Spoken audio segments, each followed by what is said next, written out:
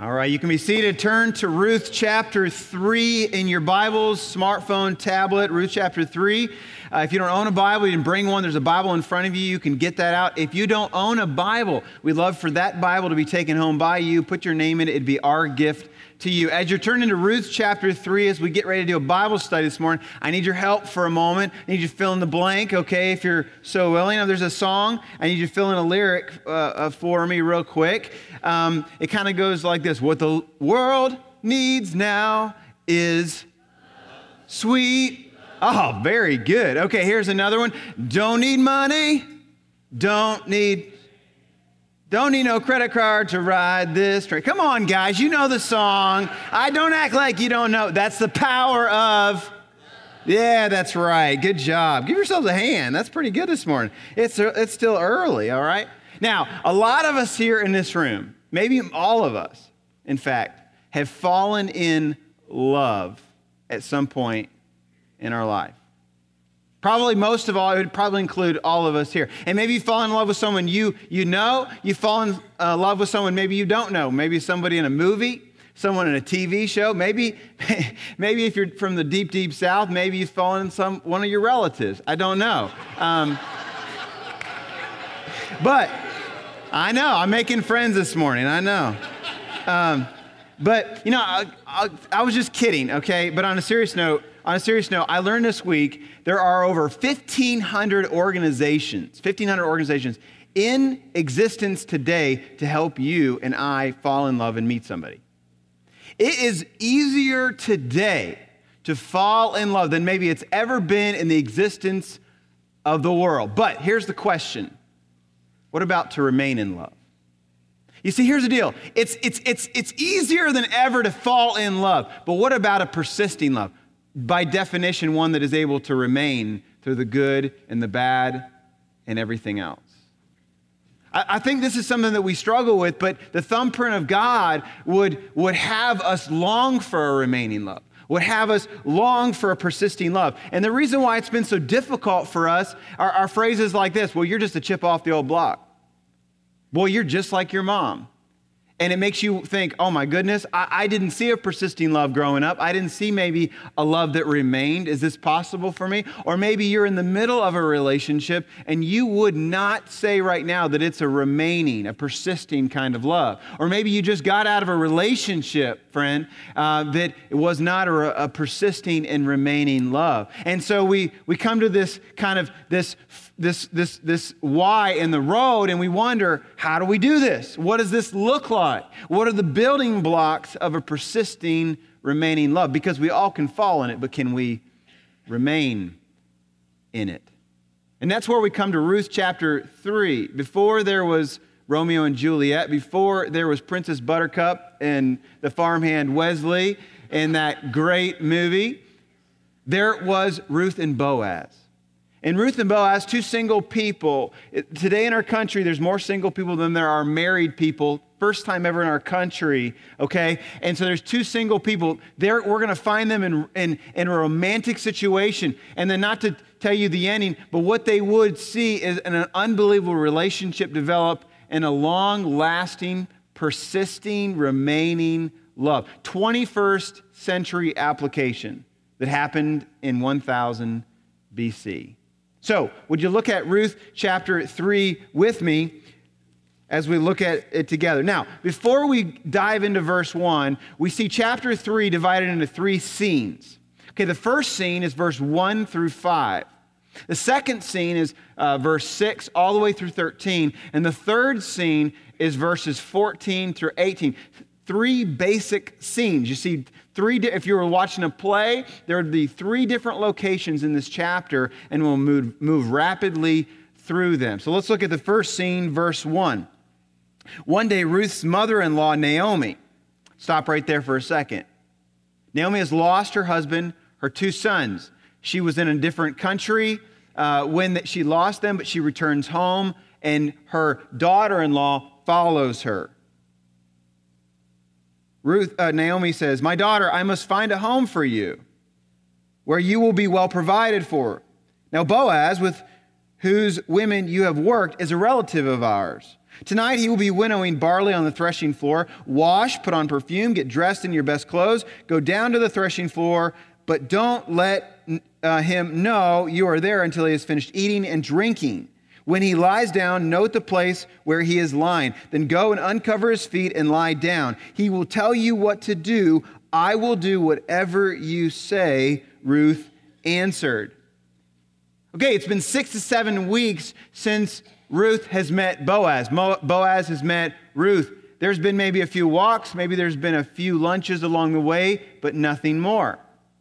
It's hard to get a man and a woman together at times. I was doing some research this week, and I ran across this news article about this very thing, and I just want to put it up on the screen here real quick, and I want to read it to you. This is what the article said. Single blonde female seeks male companionship. Ethnicity unimportant. I'm a very good-looking girl who loves to play. I love long walks in the woods, riding in your pickup truck, hunting, camping, fishing trips, cozy winter nights lying by the fire, candlelight dinner will have me eating out of your hand. Rub me the right way and watch me respond. Now I have your attention. I'll be at the front door when you get home from work, wearing only what nature gave me. Kiss me and I'm yours. Call 404-875-6420 and ask for Daisy. Over 15,000 men called and found themselves talking to the Atlanta Humane Society about an 8-week-old blonde retriever.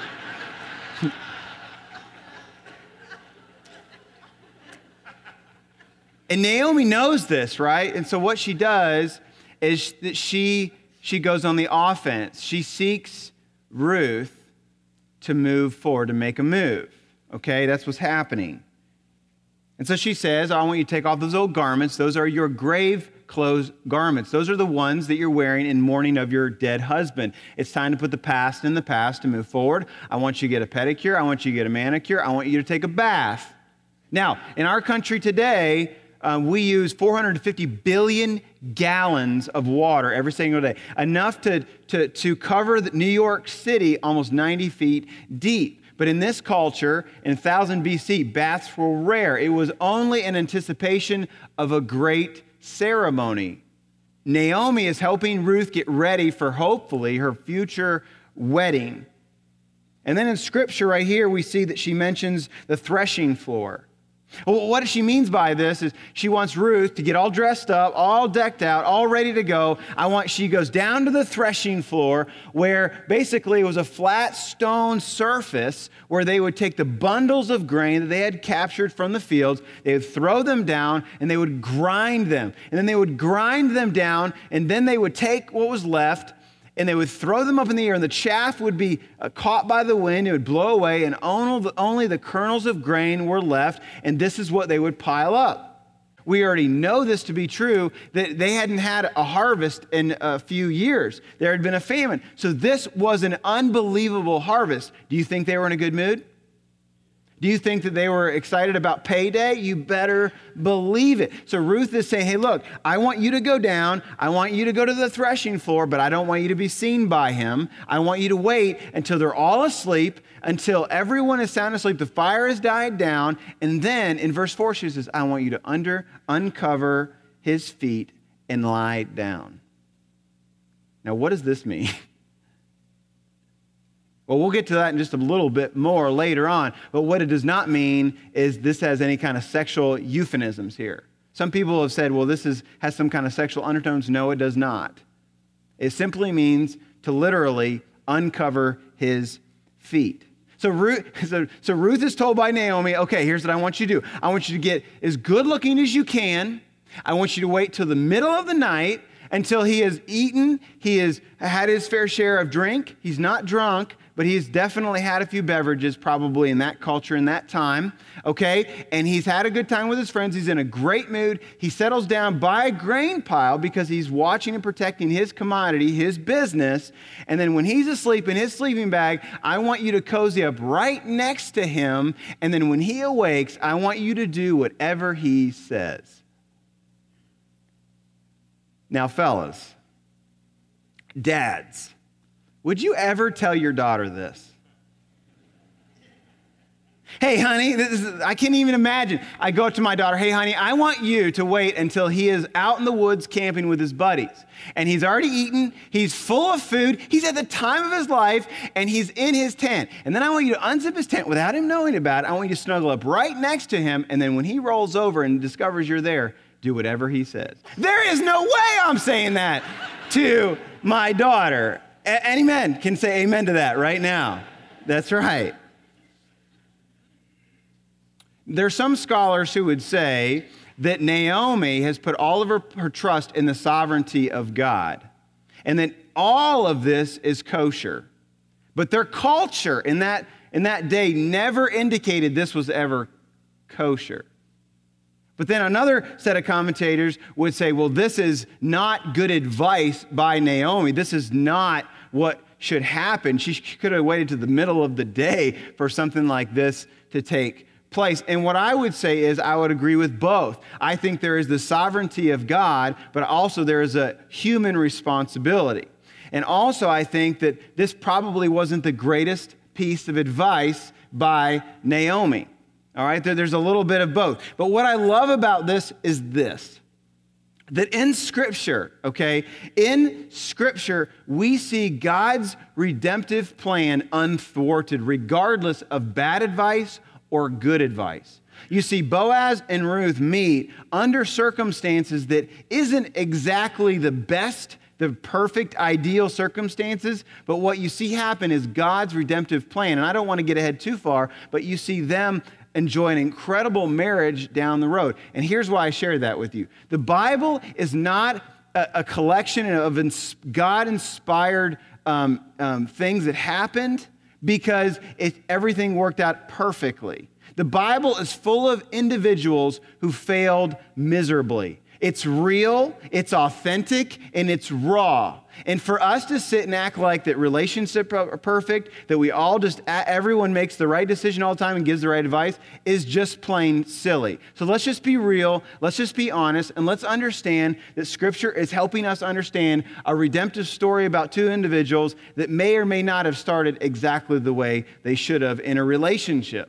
I was reminded about this week as I was kind of thinking through it. I went to a local coffee shop and I ran into somebody that I know. And we were talking and I thought, you know what, that's a great picture because their relationship wasn't exactly started off on the right exact way that it should have. But what God specializes in is taking two different broken, messy stories and redeeming them for His glory. That's not to say and to give you license this morning to be like, oh, look, it worked out for Boaz and Ruth. Time for me to unzip some tents. That's not what I'm saying, okay? What I'm saying is that I want to encourage you this morning that if your relationship didn't start out the right way, if you've encountered bumps along the way, God specializes in redemption. Also, for me to say this, that just because you're a grandma, just because you're a grandpa, just because you're older does not mean that your advice is always wise.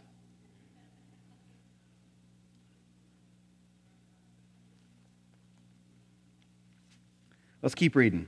Verse 6. Verse 6, so she went down.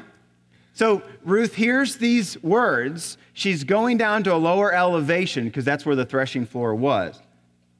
And did everything her mother-in-law told her to do. Verse 7, when Boaz had finished eating and drinking and was in good spirits, he went over to lie down at the far end of the grain pile. So he's celebrated an incredible harvest, right? It's a bumper crop. He's in an incredible mood. And notice the Hebrew idiom here has no indication that he is drunk. I just want to be very clear with that. He is a man of integrity. He's a man of character, as we talked about last week. But he's definitely in a good mood. The Bible says that he is in good spirits. Why wouldn't you be in a great mood, right? You've just had an unbelievable harvest. He's pretty happy. But he's about to get a lot more happy, and his night's also going to get a lot weirder, okay? Verse is following. Ruth approached quietly. So you can just kind of picture that it's midnight, okay? And everyone's asleep and the campfires died down and they're snoring and she's tiptoeing over to Boaz, right? Literally, this is what's happening.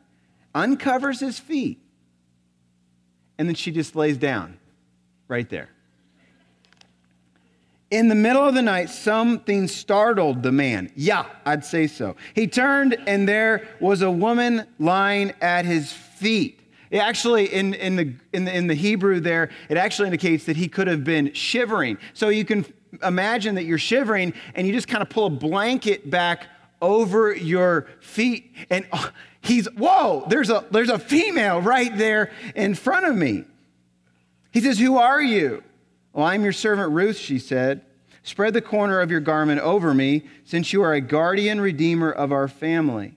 "The Lord bless you, my daughter," he replied. "The kindness is greater than that which you showed earlier. You have not run after the younger men, whether rich or poor. And now, my daughter, don't be afraid. I will do for you all you ask. All the people of my town know that you are a woman of noble character. Although it is true that I am a guardian redeemer of our family, there is another who is more closely related than I.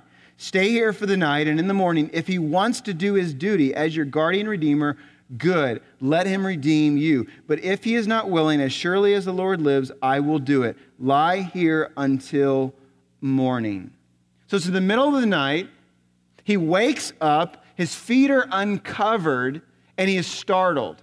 You know what this is? This is weird, okay? This is awkward. My children think it's a good idea to come up to us in the middle of the night when they're scared and just think that it's cool to stare at us while we're sleeping.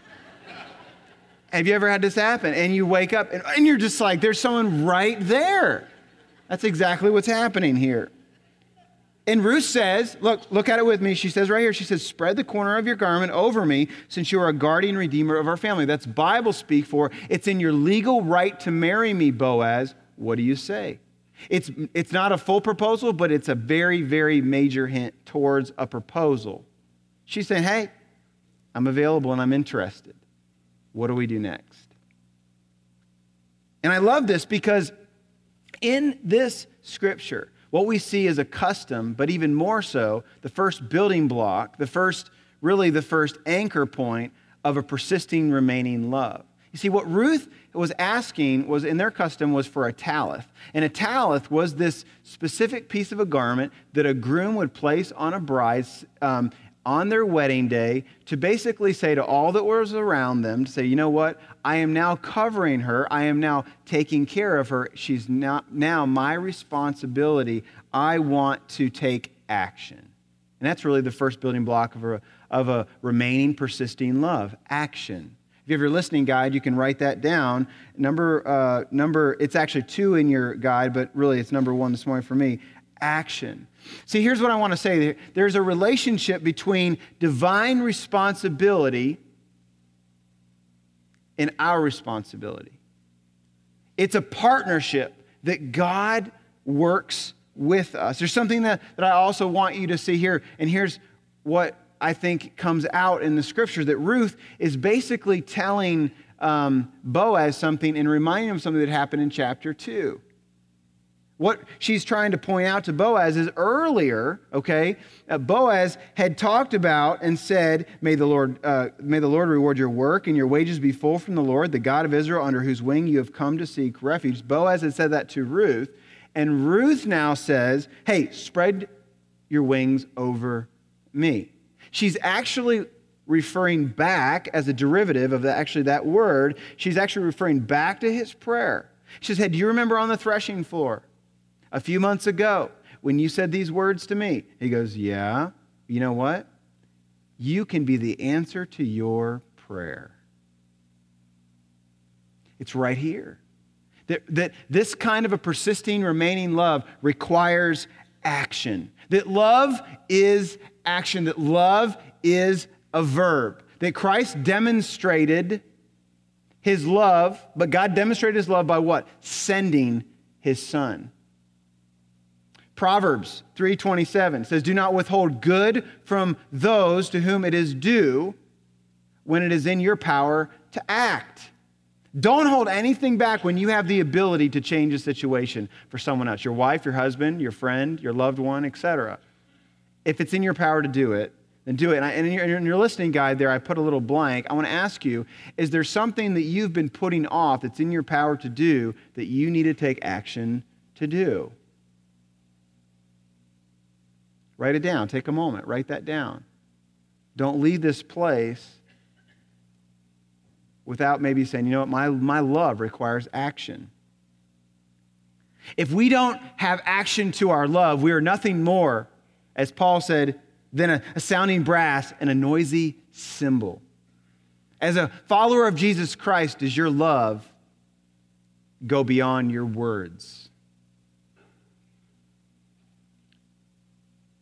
So this situation happens, and she asks this important question, and we see this element of action that would be in their relationship. But then we come to the second building block of a remaining, of a persisting love. And you see his response, and it gives us the key. He says, look at it with me. He says, the Lord bless you, Ruth. The Lord bless you, Ruth. You saw Boaz in chapter 2 mention God multiple times. You saw Boaz orient his life around God. And now he's asked this question, and the first thing he talks about is what? God. And it gives us an indication, once again, of his character, and that is that his life is centered around Christ. The second type building block of a remaining, persisting love is to be Christ-centered. Is your relationship centered upon Christ? Is your dating relationship centered upon Christ? Your marriage, your engagement, your family, your friends, is it centered upon Christ this morning? Psalm 127:1 says this, unless the Lord builds the house, we labor in vain who build it. Are you Christ-centered this morning? You know, today marks the 500th anniversary of the Reformation. It's a big day for the Protestant movement. And here's why. Because Martin Luther would see to it, he would nail his 95 Theses to the church door there in Germany. And those 95 Theses basically could be boiled down into 5 distinctives that would basically say this: the church and the country had removed Christ from the center, and in place had put rituals and traditions, and the distinctives of Christ had been lost. And those things, I just wrote these down in my Bible, and these things could be boiled down to these 5 things: faith alone, by Scripture alone, through Christ alone, by grace alone, and give God or glory to God alone. You see, you strip away everything else from Ruth and Boaz, and what you get is Christ-centered relationship. Isn't that exciting that on the 500th anniversary of the Reformation today, we can see this in the life of Ruth and Boaz? It's unbelievable. And then we continue today. And we're at the end of verse 13, and we're ready to turn the corner into verse 14. And he says, lay here until morning. So what happened between verse 13 and then when morning came? Now, there's no hint of impropriety. There's no hint of anything, but do you think they slept much? I don't think so. I think their hearts were beating as fast as possibly they could be. It was like they'd just run a marathon. I don't think they slept much that night, if you were to ask me. But what we see here between verses 13 and 14 is another incredible building block of a persisting, remaining love, and that is this: purity. Purity. See, in our culture today, after this proposal in the middle of the night, the next thing that would happen, and would be really suggested, would be they would just move in together. It made sense, right? Ruth was homeless. Ruth was bankrupt. Hey, move in with me. It makes better sense. Taxes will be blah, blah, blah, blah, blah, blah, blah, blah. But here's what I just want to encourage you this morning on. Your Heavenly Father loves you more than you could ever possibly imagine or know. And He has a plan for your life. He built this thing called love. He built this thing called you. And what He wants you to know is this: that He knows the best thing for you, even when you think you know the best thing for you. And here's another thing. When it comes to purity, friends, when it comes to purity, we have to understand that shortcuts only lead to really harder times. That purity paves the way to intimacy in our relationships, in our romance. Now, does God not able to redeem a situation that, as I said earlier, He can redeem any situation? But, my friends, this is the best way, through purity. Possible. And I just wrote down here, that statistically, look at these unbelievable stats, that if you live together before being married, the rate of divorce will increase 53 to 100 and something percent. That's just fact. That's not my opinion. That's just fact. Pure, simple statistics. And see, underneath the veil of all of this then are things that most people won't even relate to, but then counselors report that when a couple move in together, actually what happens is there's no more depression and there's less connection. Because physical is never the foundation of a relationship, but it should go much deeper, and it does go much deeper into the soul level satisfaction. So let me just speak to you, the singles in the room here this morning, as an encouragement from me to you, okay? Boaz treated Ruth like a daughter of God. He even said daughter, right? Let me just speak to you. And I just love this observation from one author that I was looking at this morning in regard to this chapter. He said this. He said, Boaz treated Ruth as a daughter. Are you treating her like a daughter of God? Single ladies this morning, are you treating him like a son of God? Would you do this? Would you walk in purity this morning?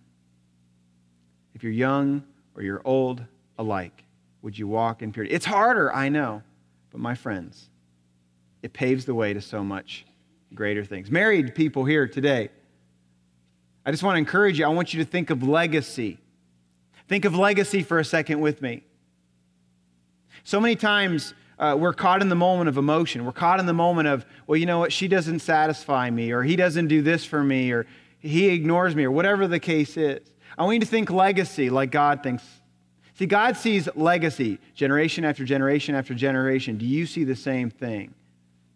I want you to think long-term, not short-term. Don't think the short-term play, think the long-term play for your relationship and your marriage, purity. It's a building block of a persisting love. Okay, let's continue this morning. Verse 14.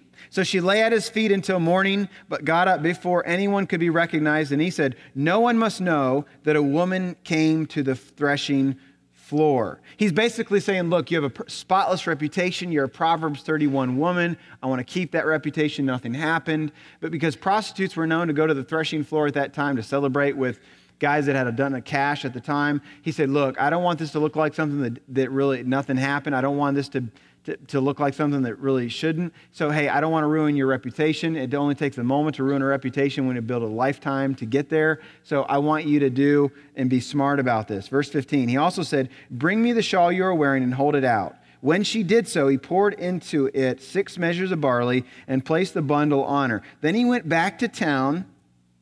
When Ruth came to her mother-in-law, Naomi asked, how did it go, my daughter? Then she told her everything Boaz had done for her and added, he gave me these 6 measures of barley, saying, don't go back to your mother-in-law empty-handed. Then Naomi said, wait, my daughter, until you find out what happens, for the man will not rest until the matter is settled today. He gives her enough grain to weigh around 80 pounds.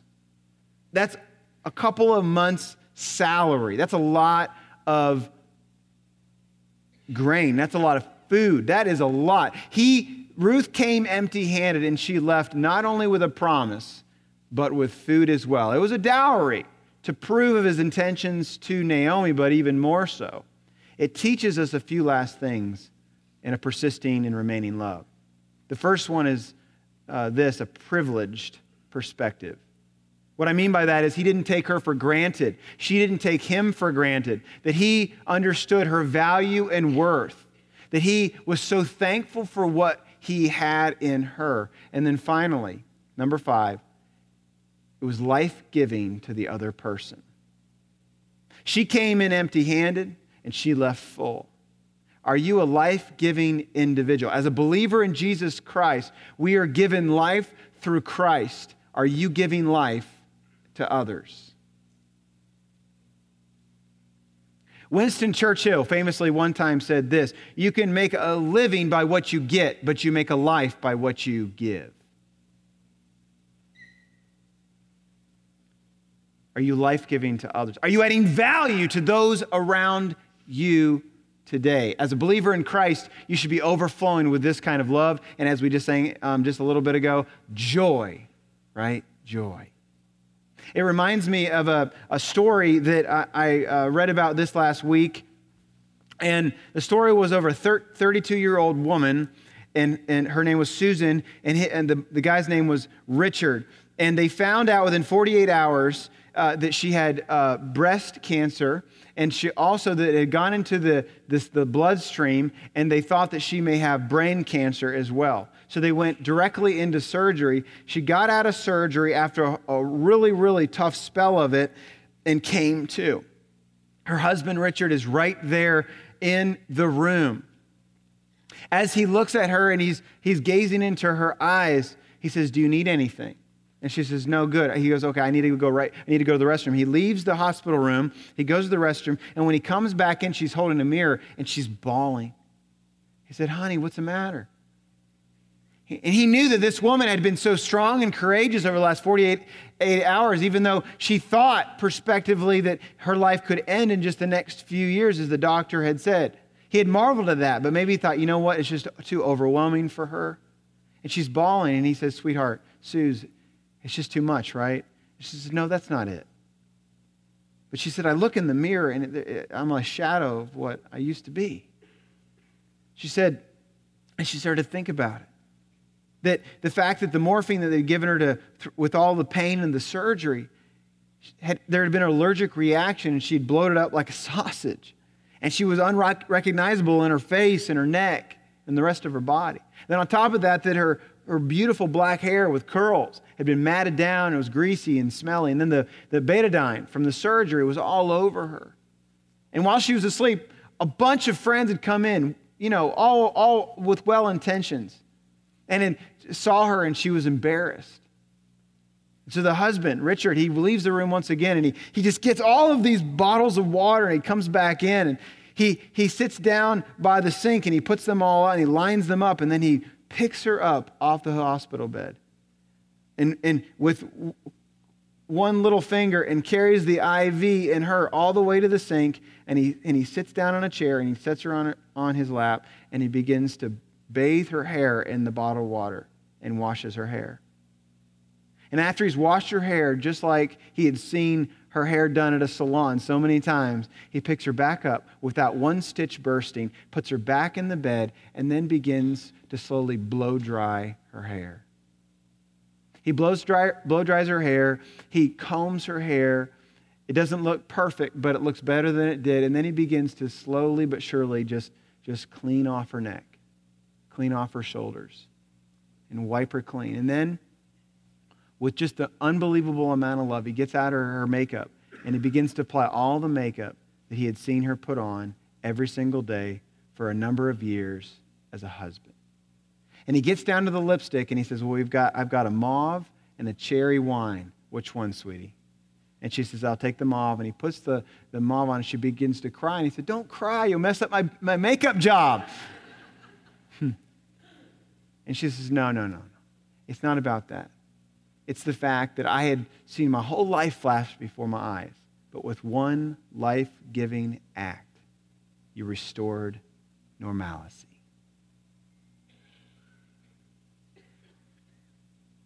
What we see here is a picture of the life-giving act of Christ and how he gave his life ultimately so that we could live. So that we could then be a life-giving, have a persisting, remaining love in our relationships. And what I want to ask you, friend, today is, do you have that life-giving relationship that God gives us? Do you have that this morning? If you don't have that, I would love to have a conversation with you. I'd love for you to, in the next few minutes, when the time is right, for you to get out from your seat, for you to walk down front, just tap me on the shoulder, and I'd love to have a conversation about what it looks like to know the one who gave the ultimate gift to all of us. To restore Not what is normal in our culture, but to restore the normal by what he dreamed of in Genesis chapter 1. To restore and redeem what the enemy has tried to take from us. And secondly, I want to ask you today, this morning, is there a time and a place in your life today where your relationship with someone else is struggling? Your marriage is on the rocks. You are sensing, and there's fear, and there's all kinds of brokenness. And right now, in this very moment, you need to be life-giving, or you need this encouragement today. If that's you today, we're going to have prayer counselors to my left and to my right who would love to pray with you. This is your opportunity. This is my opportunity to respond, to hear and to see your love remain, your love persist, your love look just like Ruth, Boaz, in Christ.